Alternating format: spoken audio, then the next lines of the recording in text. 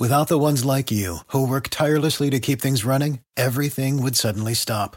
Hospitals, factories, schools, and power plants, they all depend on you.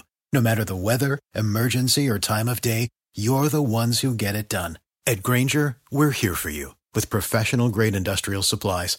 Count on real-time product availability and fast delivery. Call, click Grainger.com, or just stop by. Grainger, for the ones who get it done. You know, it's an honor to be here. It's an honor to be a part of a great weekend, great players, but that is the worst basketball game ever played. How do you fix it? I don't know if you can fix it. I mean, I give Joel Embiid, Kyrie Irving, those guys were like competing. Joel was imploring some of the guys to play harder, to try to get some defense in, but no one got hurt. They put on a show for the fans, but that is a tough game to sit through, I'm not going to lie. It is an honor to be here on Brother from Another. It is an honor to be on your show, Natalie. Honor to see that smile of yours. But I'm glad you're smiling because judging by your feed, I thought you were in a bad mood. Because I'm usually the curmudgeon on this show, and to a greater extent, Michael Holley is more of a curmudgeon than I am on this show. But what you mean the All-Star game was worse than it was expected to be? I mean, I feel like it's self-explanatory. I think Mike Malone is using the term loosely when he says they put on a show. Like, for who exactly is he referring to? And again, I mean, I wasn't there in person, so maybe the fans in person appreciated it. And I understand that there's a world that exists beyond Twitter. So sometimes it's easy to think what people are saying online is what people think. But with him also saying it wasn't the best game, Jaylen Brown saying it wasn't the best game, I'm just surprised he's also saying they were putting on a show. No, they weren't. And that's part of the problem. They didn't put on a show. I thought it was a lot of fun. It had its moments in the All-Star game. That's what it is. It's more moments than it is some, battle for conference supremacy or battle for pride. I mean, we thought that the All-Star draft might inspire a level of pride. It was fun. We'll get to the All-Star draft specifically in a minute. The All-Star draft was cool. But, of course, there's not the intensity. Because what's on the line? What are the real stakes here? The Jason Tatum, Jaylen Brown, mano a mano, that was cool. And I don't know that we've ever really seen that because of this new format. Not that we're drafting, in recent years, drafting players. And last night, of course, drafting them live. Oftentimes, teammates were still teammates in the All-Star game. Seeing them one-up each other was really cool. It was an awesome shooting display. Some of the half-court shots, I still enjoy that. But if we're in a time and place where there are questions about load management and how that's hurting the game, and what is the answer for load management, what in the hell makes people think we're going to get these players to play hard in the All-Star game? Like, that ship has sailed. That day is dead. We don't roll like that no more. Like, Candace Parker referenced that great 0-1 All-Star game with Allen Iverson at the end of it. That day is over. So old people like me can wax poetic and be nostalgic for the days when they took All-Star games seriously. They're not doing that anymore because they don't take the regular season seriously. So if they don't take the regular season seriously, why are they going to take an exhibition seriously? And furthermore, Natalie, the moment when LeBron James tried to play defense, what happened? He got hurt. So if you thought that players were going to get together and say, you know what, man, maybe we ought to try to play harder. Maybe we ought to do more for the fans. Like, the game deserves better. Our forefathers, the giants on whose shoulders we stand on, deserve a better All-Star game. Then LeBron goes and hurts his hand, which looked really painful. Goes and hurts his hand trying to block a shot. Shit. They ain't playing defense and they ain't playing hard. So what else do you expect? What do you want them to do? More. I mean, for one, in a word, huh? LeBron was already hurt. So shout out to him for even trying. So hopefully he's okay. But we don't have a history. Everyone, that feels like the new talking point this morning that I'm seeing. Not per se just from you, but I'm just seeing people say, I don't want to risk players getting hurt. Like, when has that happened so much that this is a big concern for us now in the All-Star game? And no one is expecting them to go out and put out playoff intensity. That's not what we're asking. But even in the last just want a middle ground. Yes, like even in the last few years, I felt like the All-Star game had actually improved with some of the changes they made. So getting rid of the conferences, doing the charities where like you get something for winning, you know, the quarters or the halves, whatever it is, because you did see them at least near the end kind of start to do a little more. So, but this year, even in the fourth quarter, we were all waiting for it. It was like, okay, we know they're going to step up the intensity in the fourth. And that just never happened. I mean, there was literally no effort. And I do feel like the fact that Kevin Durant was missing, Stephen Curry was missing, Zion. Zion's younger, but I say that because I still feel like Bron, KD, even Giannis probably if he wasn't injured. I think some of the older players, they still understand that it's meant for them to put on a show and do a little something for the fans. But I feel like men, you know, I don't want to just be like typecasting everyone, but it seems like the younger players, they're just like, yeah, no, we're not doing that. And I don't get it. Like, where's the excitement, especially all these first-time All-Stars? Yes, I do. Where's your excitement for your first time being in the All-Star game? I just, it baffles me. Yeah, no. Listen, you too young to be sounding so old, but I'm feeling you though. I'm feeling you. But because once upon a time though, you know, you think of Kobe Bryant, and once upon a time, these young guys would come to an All-Star game looking to announce their presence with authority, looking to make a point, looking to put on a show, looking to say, hey, I'm here, or looking to take it to Michael Jordan or something, or just kind of like, you know, hey, I'm a part of this now. I'm, you know, basically having a coming out party. Exactly. It doesn't feel that way. I hear you, but I just think it's the day and age we're living in where load management is not just a trend, but now the norm. It's not just a couple of years ago, it was like, what's up with all this load management? Now it is synonymous with the NBA regular season. We could talk later about player movement and the effect that it's had on the NBA product in general, but I just think that ship has sailed. I think that day is over where the All-Star game is going to matter from a competitive standpoint. Listen, I'll go back to Bud Selig. Man, we clown Bud Selig. Remember when Bud Selig made the MLB All-Star game the deciding factor for home field? Short of going back to conferences and having it determine home court advantage, and maybe that might not even do it. What kind of stakes could you assign to this game to get players to not just play in it, but play hard? Yeah, I gotta, you know, maybe this is gonna sound messed up, but I do think a lot of this has to do with the game being in Utah. I do. I think that the players were probably not that excited for it, you know, and then like I said, some of your top talent was missing. Look, I don't think we're gonna go back to the days of, you know, the way it was, you know, Kobe and, you know, like the back and forths at the end and stuff like that. But like I said, KG and them. Yes, I do feel like there were some changes. Like it started to get better, and then this to me feels like an abomination. So I'm hoping. Oh, abomination! It wasn't that bad. It really was. What moment? The Jalen back and forth with his teammate. That's the moment. I mean. I thought some of the shooting was impressive. I mean, as much as long distance shooting can still be impressive. Yes, I enjoy that. You know, I enjoy long distance shooting, but it wears off. It wears off quickly. It wears off pretty quickly. If Steph would have played, it'd have been a great night, huh? That's what it was. Just go ahead. Steph wasn't out there. It certainly would have been a better night, but Steph put on a show for the whole thing almost last year. He won, you know, and I mean, Jason Tatum was trying to do that, and I think a few others, but it just.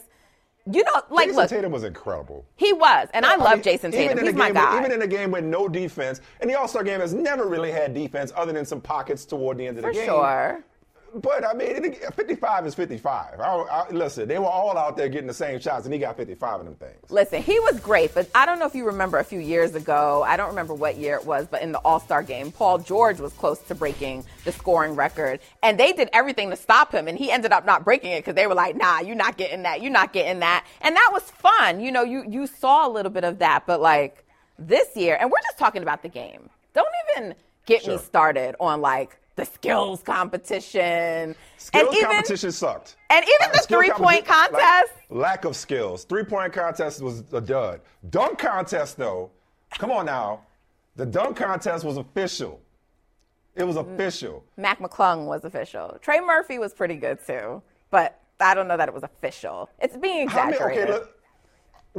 First of all, and apologies on behalf of everybody for the disrespect that Dominique Wilkins received for being the only man to beat Michael Jordan in a dunk contest. That's when you need an editor and a proofreader. Like, somebody should have read that script before it was read out loud. That's number one. But I bring that up only to say this.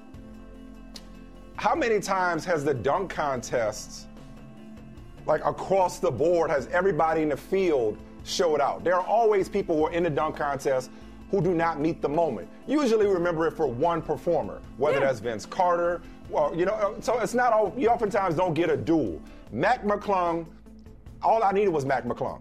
He could have put on an invitation or a showcase, and I would have been here for what he did. And this wasn't grading on the curve.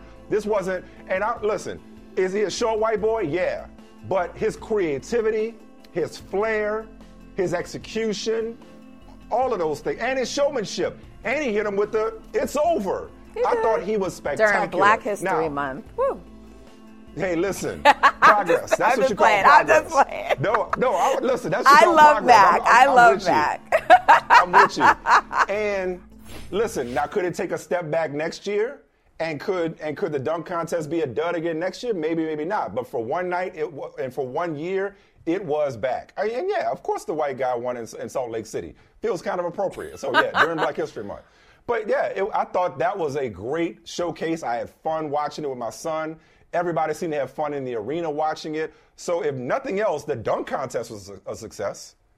Yeah, and I think most people were saying that, and they were going with the talking point of, oh, he saved the dunk contest. And I'm going to sound like I'm just hating all up and down, but it's sort of like who wore it best. You know how like two people can wear the same outfit, but one just pulls it off and one doesn't, right? Shout out and respect to Mac McClung. He was awesome, but I'm still going to get more excited if Ja Morant is doing those dunks versus him. And that's just what it is. And it may not be Ja Morant, but it's sort of like, I think the last really, really good dunk contest was Zach LaVine and Aaron Gordon, or the couple that they put on for us, right? And that was that was a surprise. And I think if people reflect back on those. How many more, how many They Saved the Dunk contest ago was that? Refresh my memory. Because we annually have this conversation about somebody saving the dunk contest, right? It feels like it kind of comes and goes. I mean, Aaron was the Aaron and Zach has been maybe like 5 years now or 4 years? It's been a while. Aaron was in it a couple of years ago when D Wade, didn't give him the correct score at the end. And so, but I think that first year was a surprise because that was an outlier year. And also, we all knew Zach LaVine had hops, but I think people were surprised about Aaron Gordon, right? I don't think going into it, not when he came back the second year. So that was like a surprise for us. If you knew about Mac McClung, you knew that he was probably going to put on a show. So that wasn't surprising. I wasn't familiar, by the way. I'm not in these internet streets like you are. I did not, when I turned it on, I'm like, okay, my expectations were very, very low for the dunk contest because I was not familiar with most of these participants. With all these participants, to be truthful, this was the equivalent of who he played for. You know what I mean? I was like, wait, this is who's in the dunk contest? And then when Mac did that first one and had Gabrielle Union, damn! I was like, okay, Cat. So after that, I was up in my seat. I was me and my son watching it, and I'm like, this dude is legit. It was a great story. A G Leaguer on a 2-way contract coming in and putting on a showcase. Even if the competition wasn't great. Trey Murphy, he had a couple of good ones that might have won in some other years. Mac McClung stole the weekend, so much so that the Grammys or the Academy Awards, they had my man presenting the next night. I ain't never seen a dunk contest winner come out and be like, Mac was like, wait a second, you put me to work again? Now I'm a host of this thing? Yeah. He was an unofficial ambassador. So the dunk contest, thanks to Mac McClung, who can hear Jimmy. He can hear Jimmy. You're too young to get that reference. Mac McClung, the dunk contest gets an A, even if it's not alive and well forevermore, even if it hasn't save the dunk contest? Because, again, if he doesn't compete next year, or if he doesn't have some competition next year, we could be back talking about get rid of the dunk contest. But for one weekend and 1 year, the dunk contest was as much fun as it has been in recent memory, given the performance that Mac McClung put on. As far as the game goes, yeah, just to put a bow on this whole thing, yeah, the game leaves much to be desired in the area of defense and competitiveness. But that's the era that we live in when load management is all the rage. You cannot expect NBA players who take regular season games off to turn it up a notch for the All-Star game. We got to lower our expectations at this point. Yeah, I mean, it is what it is. I think because people had such low expectations for the dunk contest, it feels much better than it was. It was good. He was solid, and he should get all the love for what he did over the weekend. He was great. He was spectacular. Yeah, He was spectacular. Okay. It is hard to do dunks that nobody's seen at this point. It's not about that nobody's seen, because like everything at this point, you're doing what someone else did. Yes. But it's just, like I said. I don't remember nobody touching the backboard with the ball and dunking it. Or I don't remember that. I mean, look, it's not that it wasn't impressive. It was. So that's what it sounds like I'm saying. It was impressive. It's just that one thing alone did not save the dunk contest. And, you know, there's so many Nike athletes. You know, maybe the league should think about somehow partnering with Nike to incentivize their athletes for some of them to get into the contest. I know that there are some of the stars are with other, you know, brands, but Nike's the big one because, like, the dismissiveness to me in the way Ja Morant's just like, I'm not doing no dunk contest. When you have people like Michael Jordan who have done it, Dominique, right, you Dr. know, J Vince. has done it. Yeah, like some of them of like all time have done it. It's a level of condescension that I don't even understand. Like, what, you too good for the dunk contest? I don't understand what it is. And I'm not sure that it's all about load management. I would really like to know the reasons, because they get out in the 3-point contest and embarrass themselves, because that was an embarrassing effort as well. Yeah. So why would you embarrass yourself there, but you're okay? But you don't want to do the dunk contest? And Blake, some star players have done the dunk contest and have been a part of the revival of dunk contest. I'm not sure what Ja's rationale is. It'd be nice if Ja felt like, oh, okay, let me go at it with Mac McClung next year and kind of give him a challenge or whatever, since, you know, he's what's hot in the streets right now. Or the dunk contest just does not have to be NBA players anymore. I mean, let it be an open invitational. And the other Mac McClungs who are out there on YouTube, who are out there, you know, making mixtapes or whatever, or who are amateurs but not in the NBA, let it be an invitational for them. I don't need NBA players in the dunk contest to enjoy the dunk contest. I would prefer that. I don't need it to be stars. I just want somebody who, to your point, Nat, is excited about it, is committed to it, has put the thought and the creativity into it, and wants to be there. Give me that, and I'm good with it. I could go for that.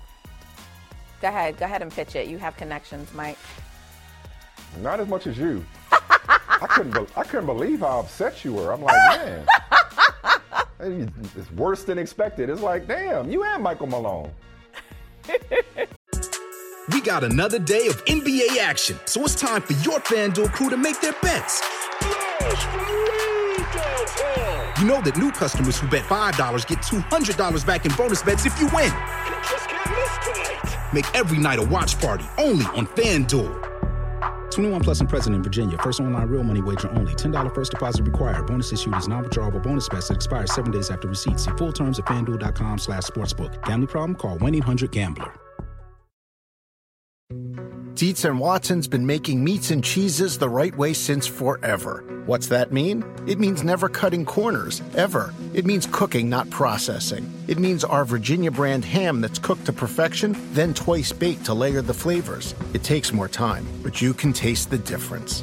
We come to work every day to do it the right way, even if it's the hard way. Because if it's not right for us, it's not right for you. Dietz & Watson, it's a family thing since 1939. Reese's Peanut Butter Cups are the greatest, but let me play devil's advocate here. Let's see. So, no, that's a good thing. That's definitely not a problem. Reese's, you did it. You stumped this charming devil. Put it like this. The draft will be more watched than the game.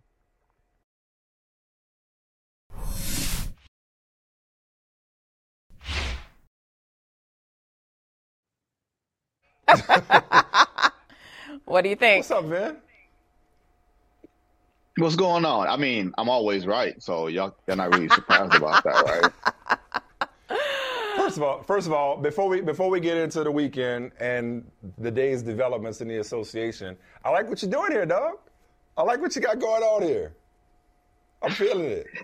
Hey, if we can't have Michael Smith hairlines, we can at least try to grow some facial hair. I'm not mad at you. You look experienced. So, in your vast experience, not just in life, but when it comes to the NBA and specifically covering the NBA All-Star Game, and Nat referenced it earlier, maybe it has something to do with it being in Salt Lake City. Were you underwhelmed? And that's saying something. Were you underwhelmed by the All-Star Game in particular and the weekend in general? I will borrow a phrase from a friend of mine when she talks about her expectations for men. She says, the bar is the floor. So if the bar is the floor, and I was still underwhelmed like the ceiling by is the the roof? entire weekend. Yeah, the bar, it's just low. There are low expectations. And the players still managed to underwhelm rather. And yeah, because it's Salt Lake City and everything else, yeah, that was not a pleasant place to be. Like a memo to the NBA, maybe All-Star Weekend should only be in New Orleans or warm weather cities, right? But other than that, the stars don't seem incentivized to play hard, to come out. It seems like players are far more impressed with themselves sitting on the sidelines, dressed, dipped in butter and everything else, than they are actually in promoting the game. Like, I'm not to go old man yelling at cloud here. Far be it from you to do that. Yeah, but there was a certain level of pride in All-Star Weekend, even just personal pride in going against, the 2 point guards going against each other. You know what I mean? 2 centers. Right. Remember they froze out Shaq in his first couple of All-Star games? There was a lot of pettiness. Yeah. Why can't we have competitive pettiness in an All-Star game? And furthermore, why don't the stars feel like not necessarily an obligation, but they're incentivized to perform in the dunk contest? Like, I don't know where that came from. I kind of know where it came from, but these dudes, I was really disappointed. I was very disappointed. Well, you say you kind of know. What's your hunch? Yeah, I do too. You go first, Vinny. I will let Natalie take the floor. I have y'all had this conversation already? No. I'm feeling me and Natalie are here on the dunk contest. Where does it come from? I mean, I could be wrong, but I think it has to do a lot with LeBron never doing the dunk contest. And a lot of these guys came up watching him, kind of right? Following his lead. Yeah, and like that. So it's like LeBron didn't do it. So, I mean, we're talking like, in the last segment I was saying, Jordan, all these players, Vince Carter, they've done it. But that's not really who they grew up watching. And I think because he never did it and sort of never co-signed it in that way, then it's just trickled over, but it's more extreme. Because before you would have Paul George is doing it. Which stars are we talking about? But which stars are we talking about? We're talking about Ja and who else? Who else are we saying that we want in it that thinks that they're above it all? Because I just want him healthy. I don't give a damn about the dunk contest, okay? But didn't Zion Williamson just say he would entertain doing it? Did I misunderstand that? Zion needs to entertain getting on the floor.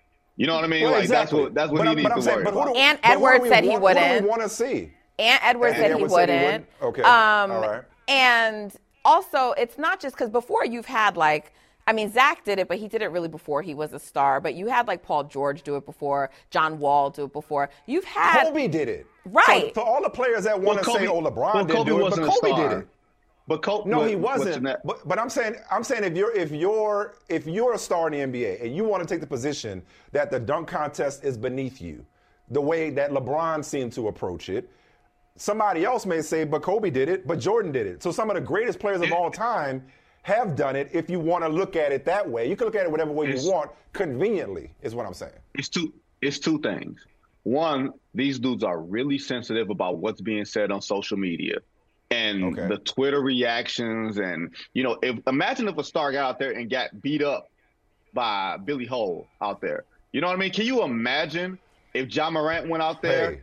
And it's good to see your Billy and Billy. and Billy Ho beat you. You know what I mean? But Vince, yes. I have a question for you, because I've heard you say before it's about, well, part of it is about like they don't want to get embarrassed, and I think that's where you're going. But didn't some of them just embarrass themselves in the 3-point contest? Is one more acceptable to embarrass yourself in than the other? Yeah, I think it's more acceptable to say you missed shots than it is to say you tried something in an exhibition, a creative exhibition, and you happen to miss. I think All-Star Weekend needs a whole new revamping, or at least a talking to. Like it needs the enema. A come to Jesus meeting? No, well, I want to hear your solutions. We're going to talk about all the problems we want, but let's get into the solutions. But a couple of things. One, just like Nat said earlier about now LeBron's hurting his hand last night, notwithstanding, we don't see devastating season-altering or career-altering injuries in the All-Star game. So the idea of somebody getting hurt by playing or showing some effort in the All-Star game seems like a straw man. But I'm saying, like, likewise, what star, and Dwight Howard comes to mind, Blake Griffin comes to mind, what star have we seen actually embarrass themselves by taking part in the All-Star game? Because if you're good at dunking, you're probably going to be good at dunking. It's about how much effort and creativity you're going to put forth. Second thing, that word pride keeps coming up. Once upon a time, there was a pride in playing all 82 games. And Vinny, I don't know if you heard it, but like I said to Nat in the last segment, if these dudes are operating under a load management philosophy, what makes us think that anybody in today's game is going to approach the All-Star game with more seriousness than they approach the regular season, which they actually get paid for? Well, it's a multitude of things. And a friend of mine, Nate Jones, who had Jones on the NBA on Twitter, very, very smart. And Nate said that players are so exhausted by the time Sunday comes that they don't have anything left. Exhausted from all the obligations, not the obligations from the league, but from the sponsors and the shoe companies and everything else. And my response to that would be, your game is supposed to augment those things. It shouldn't be, those sponsors are the number one obligation for you. Like, the better you perform on a Sunday night after the Super Bowl, when there's nothing else going on, you have the world stage for a night. And it doesn't seem like players are incentivized or understand the importance of it. And for me, here's the thing.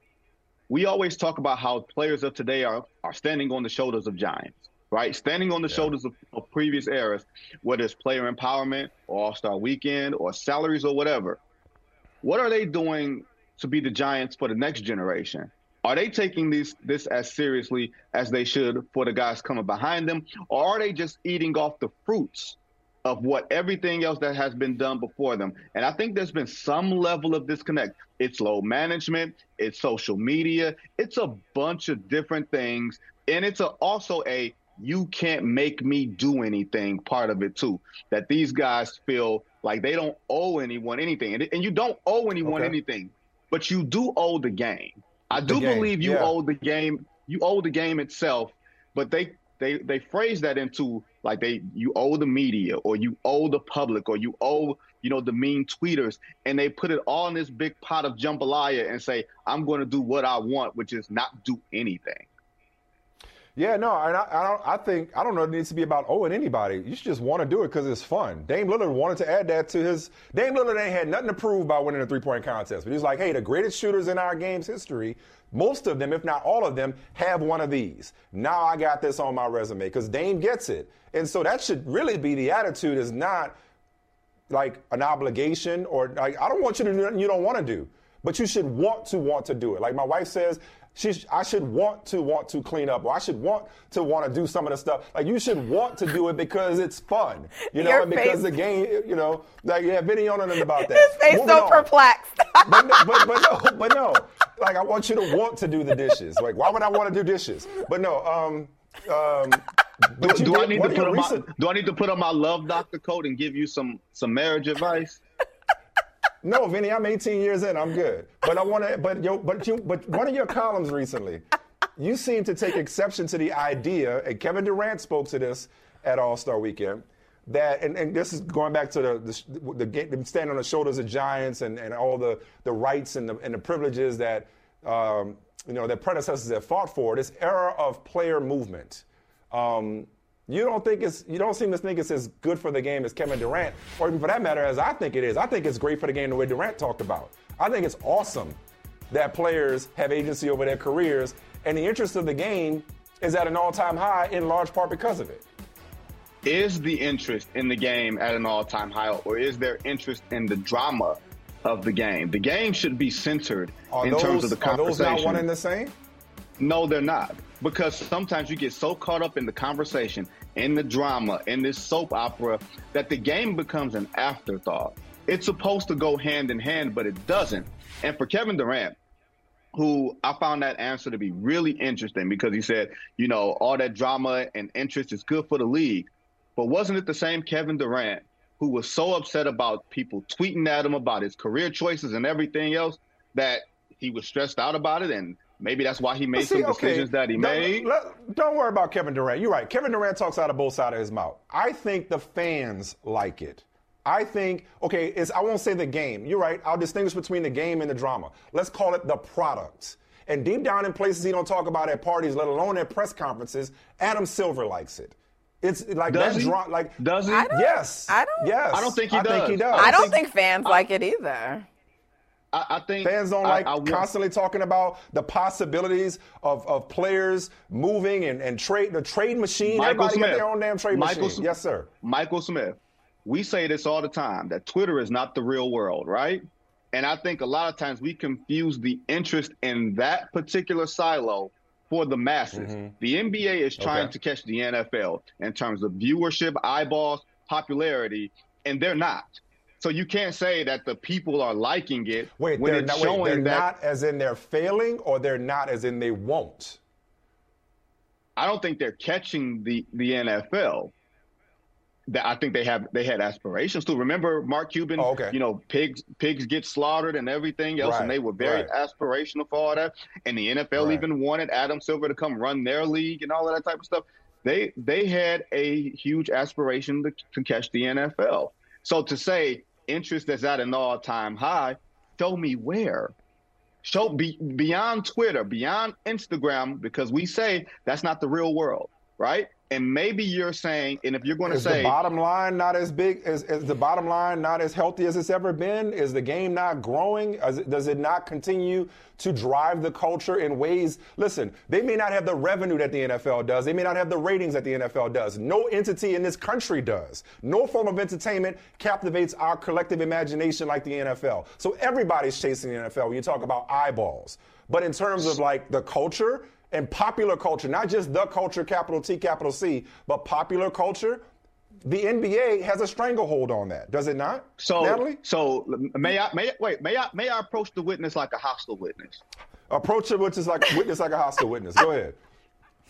So, Michael Smith, you mean to tell me you believe that fans like buying tickets and not knowing if a player is going to play that night? No, that's different. No, I don't. No, load management. Okay, that's a separate conversation, and that is an issue, which is why I said how could we expect better from the All-Star game. We were talking about player movement. And I don't think... Now, buying a jersey and not knowing whether that jersey is going to be good in a year, maybe that's an issue. Yeah, and I don't... Listen, we love to talk about the drama on NBA Twitter because that's what we do. But at the end of the day... And I love the fact that players have agency too, but I don't think it was anticipated them having agency would mean a player of Kevin Durant's stature would be on his fourth team. There is something to your connection to the fans and a franchise that's missing when you just keep hopping around like that. Look at even the Lakers. And LeBron, if you talk to true Lakers fans, they don't even see him as a Laker great. They don't have that connection to him. Like, they're like, okay, thank you. You got us a chip. But there's something that's lost and missing when you do that. And I think that's a part of fandom, like feeling that connection with your team. Even if you talk to Warriors fans and you ask them their all-time Warriors, Kevin Durant is not second on that list. He's like fourth or fifth, maybe. Okay, well, okay. But you give me Kevin Durant, I'll give you Giannis. I'll give you Steph. Yep. I'll give you Dame. And at this rate, your favorite player, Natalie, Jokic. I mean, there are players who have planted their roots in certain organizations and who seem to be lifers. I mean, that could change, of course, in the case of Giannis. No, you're right. You're right. And you know what's funny? I asked the same question to CJ McCollum, the NBPA president, Saturday, and he brought up those 4 players.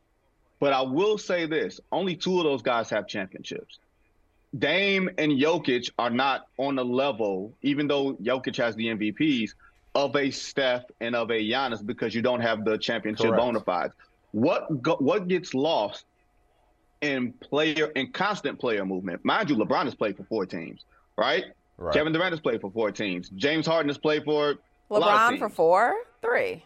He went to Cleveland twice. Cleveland twice. Yeah, that's 2 different franchises to me. You left and Come came on, back. Stop it, Vinny. That's two different relationships. My bad. Is that we not ain't how the you same.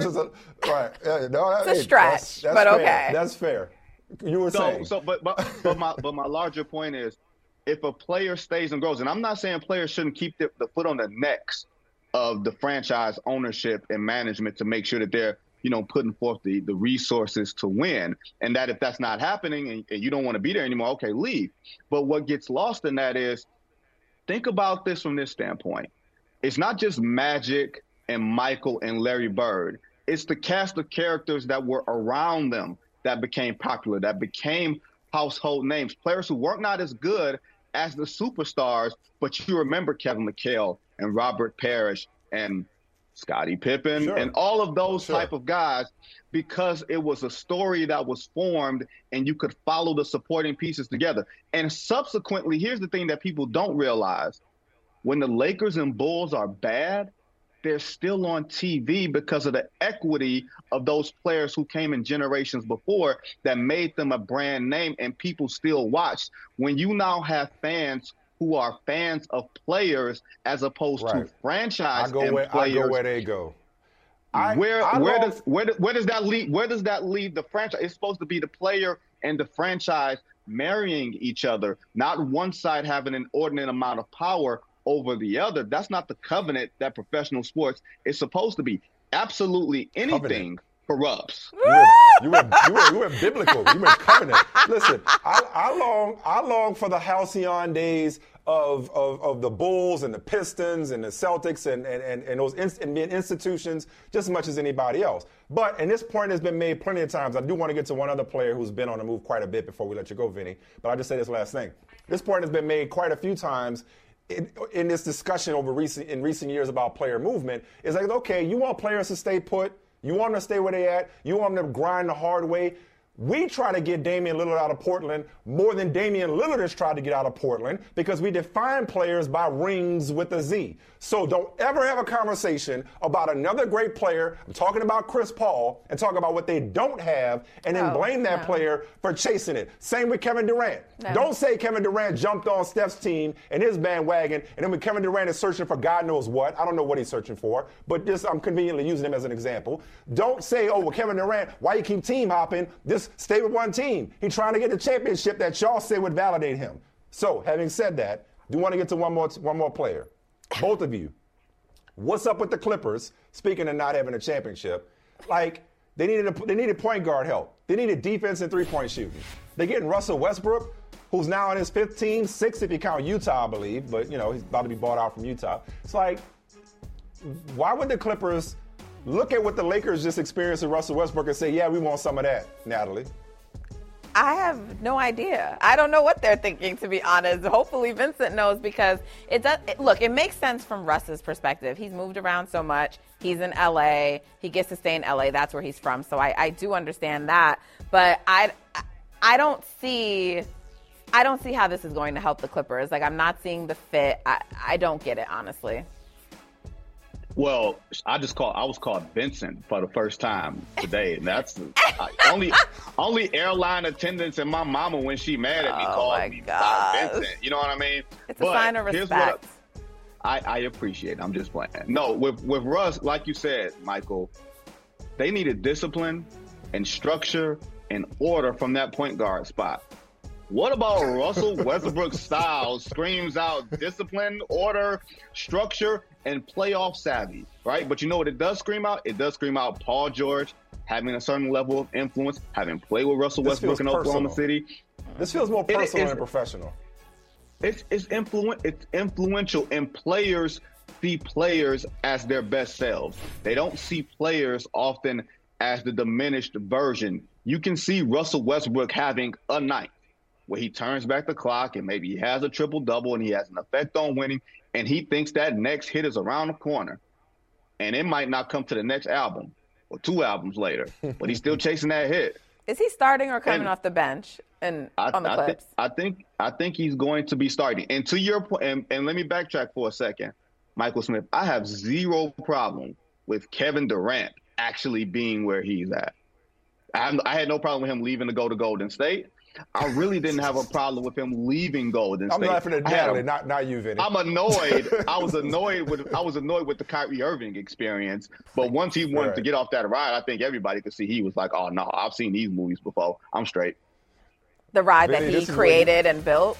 Listen, I don't have a problem. I don't have a problem with going to one team, but like the constant movement, no one's going to be upset if Dame moves to one team. We're talking about 4 or 5 teams. Come on now, this is getting to be a bit much. Hey, you could argue the Warriors fans ran Kevin Durant out. Oh, please. Well, then he should then maybe go see someone about that if we were able to run him out. Silliness. Maybe a team. What's a bigger trigger for Natalie? Anything related to Kevin Durant or Nikola Jokic being a clear favorite for a 3rd straight MVP? I don't know what pisses her off more. It's all insanity. It's all insanity. It's definitely Kevin Durant. It's definitely KD. We got another day of NBA action, so it's time for your FanDuel crew to make their bets. You know that new customers who bet $5 get $200 back in bonus bets if you win. Make every night a watch party only on FanDuel. 21 plus and present in Virginia. First online real money wager only. $10 first deposit required. Bonus issued is non-withdrawable bonus bets that expires 7 days after receipt. See full terms at FanDuel.com/sportsbook. Gambling problem? Call 1-800-GAMBLER. Dietz and Watson's been making meats and cheeses the right way since forever. What's that mean? It means never cutting corners, ever. It means cooking, not processing. It means our Virginia brand ham that's cooked to perfection, then twice baked to layer the flavors. It takes more time, but you can taste the difference. We come to work every day to do it the right way, even if it's the hard way.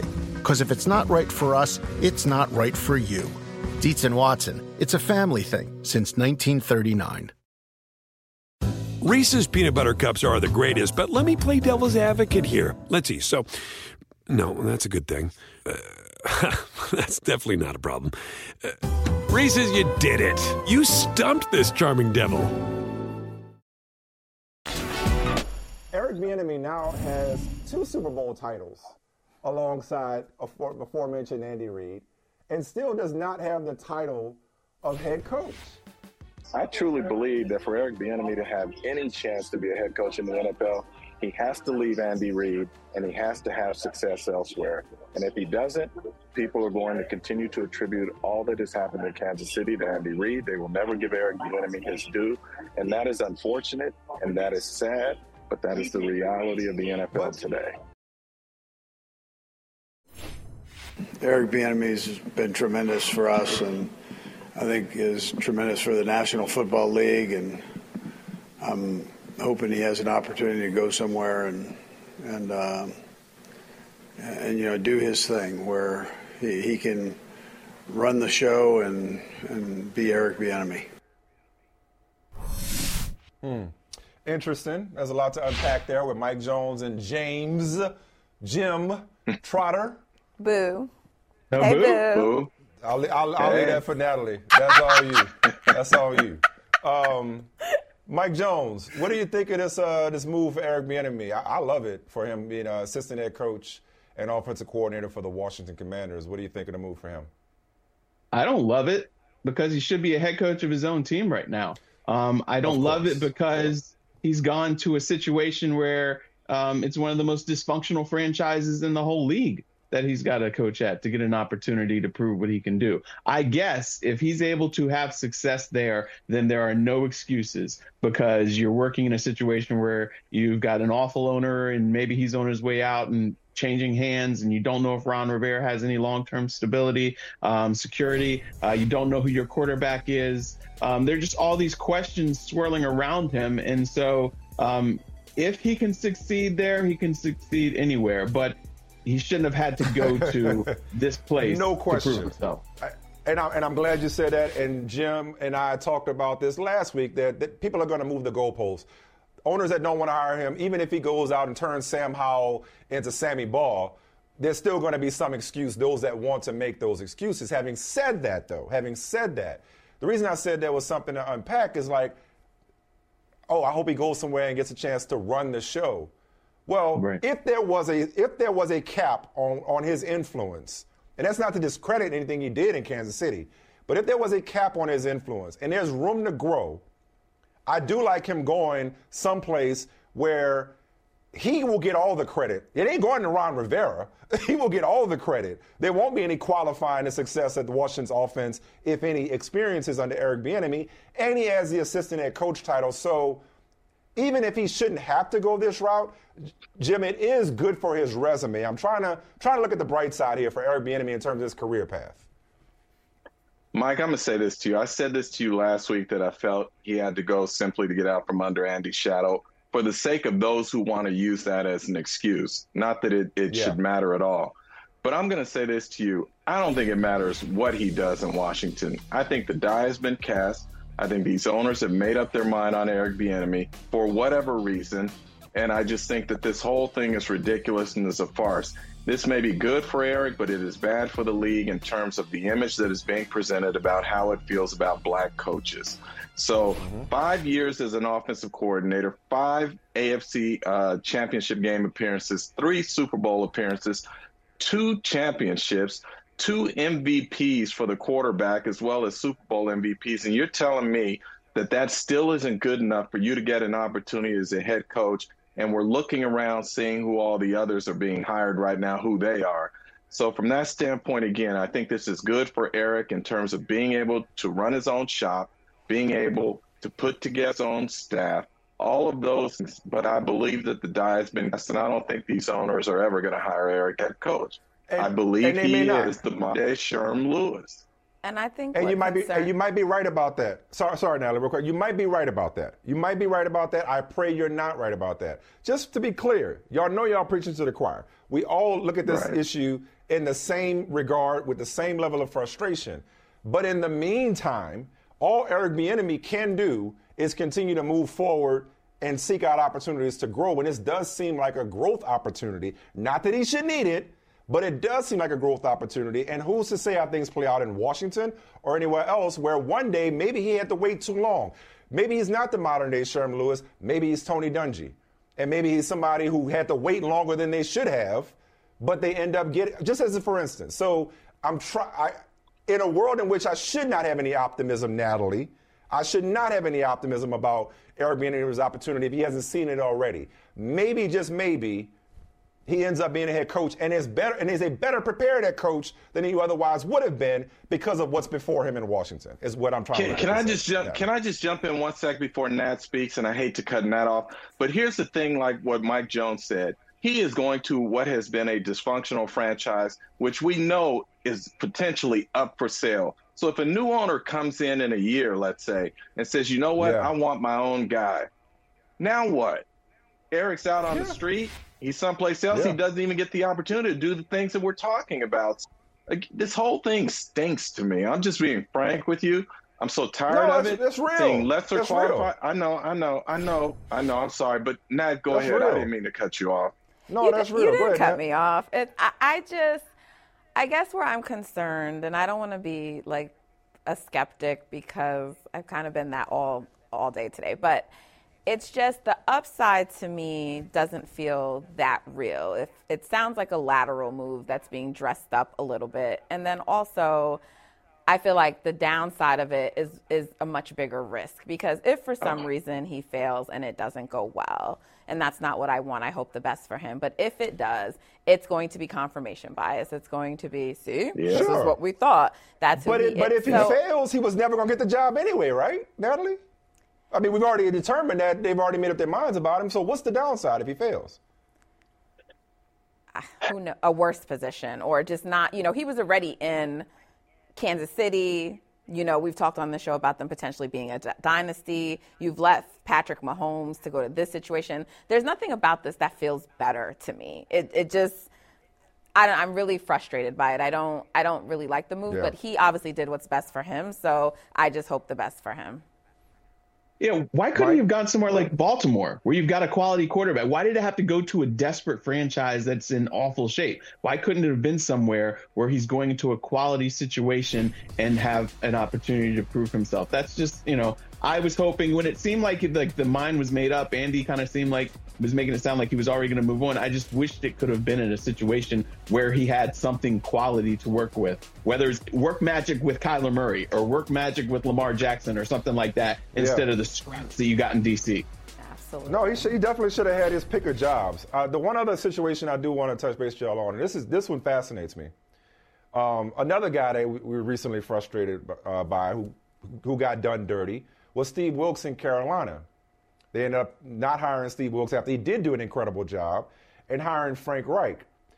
What do y'all think of what they've done with the rest of the staff? Jim, we were just talking about Jim Caldwell. Now he's a senior offensive assistant. He should be a head coach, okay?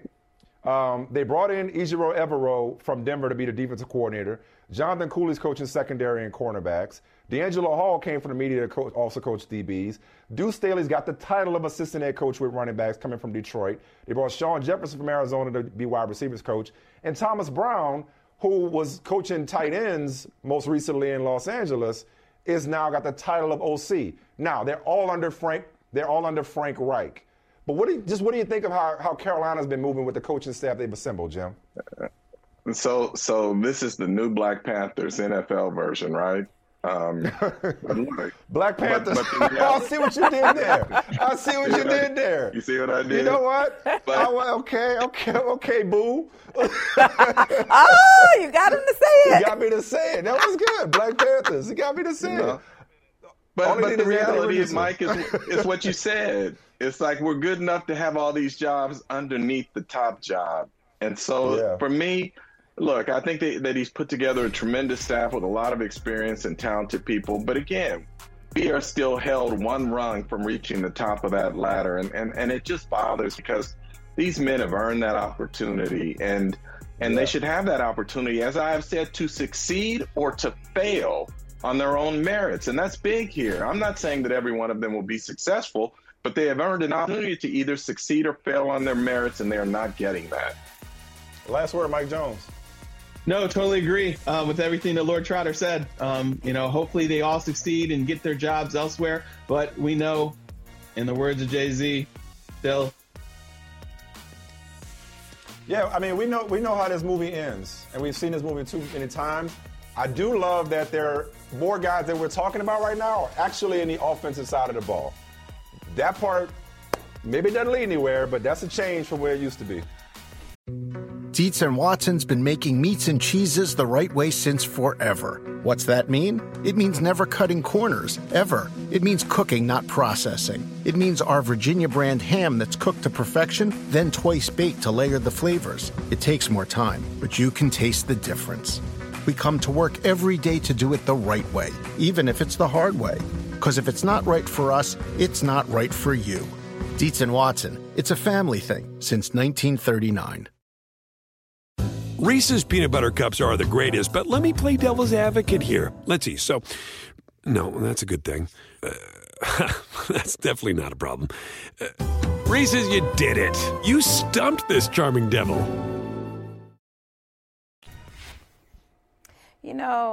I know that people think I'm a Jokic hater. I actually am not. I love him. I'm a fan. Why would they think that? And because people don't realize that I can have more than one thought. But I was just shocked he was picked so late in the draft. I would have picked him. He would have been my first pick. So that was wild disrespectful to me. Wild disrespectful. But not your three-time MVP. We're going to get into that tomorrow. I want to see your head explode. We got another day of NBA action, so it's time for your FanDuel crew to make their bets. You know that new customers who bet $5 get $200 back in bonus bets if you win. Make every night a watch party only on FanDuel. 21 plus and present in Virginia. First online real money wager only. $10 first deposit required. Bonus issued is non-withdrawable bonus bets that expires 7 days after receipt. See full terms at FanDuel.com/sportsbook. Gambling problem? Call 1-800-GAMBLER. Dietz & Watson's been making meats and cheeses the right way since forever. What's that mean? It means never cutting corners, ever. It means cooking, not processing. It means our Virginia brand ham that's cooked to perfection, then twice baked to layer the flavors. It takes more time, but you can taste the difference. We come to work every day to do it the right way, even if it's the hard way. Because if it's not right for us, it's not right for you. Dietz & Watson, it's a family thing since 1939.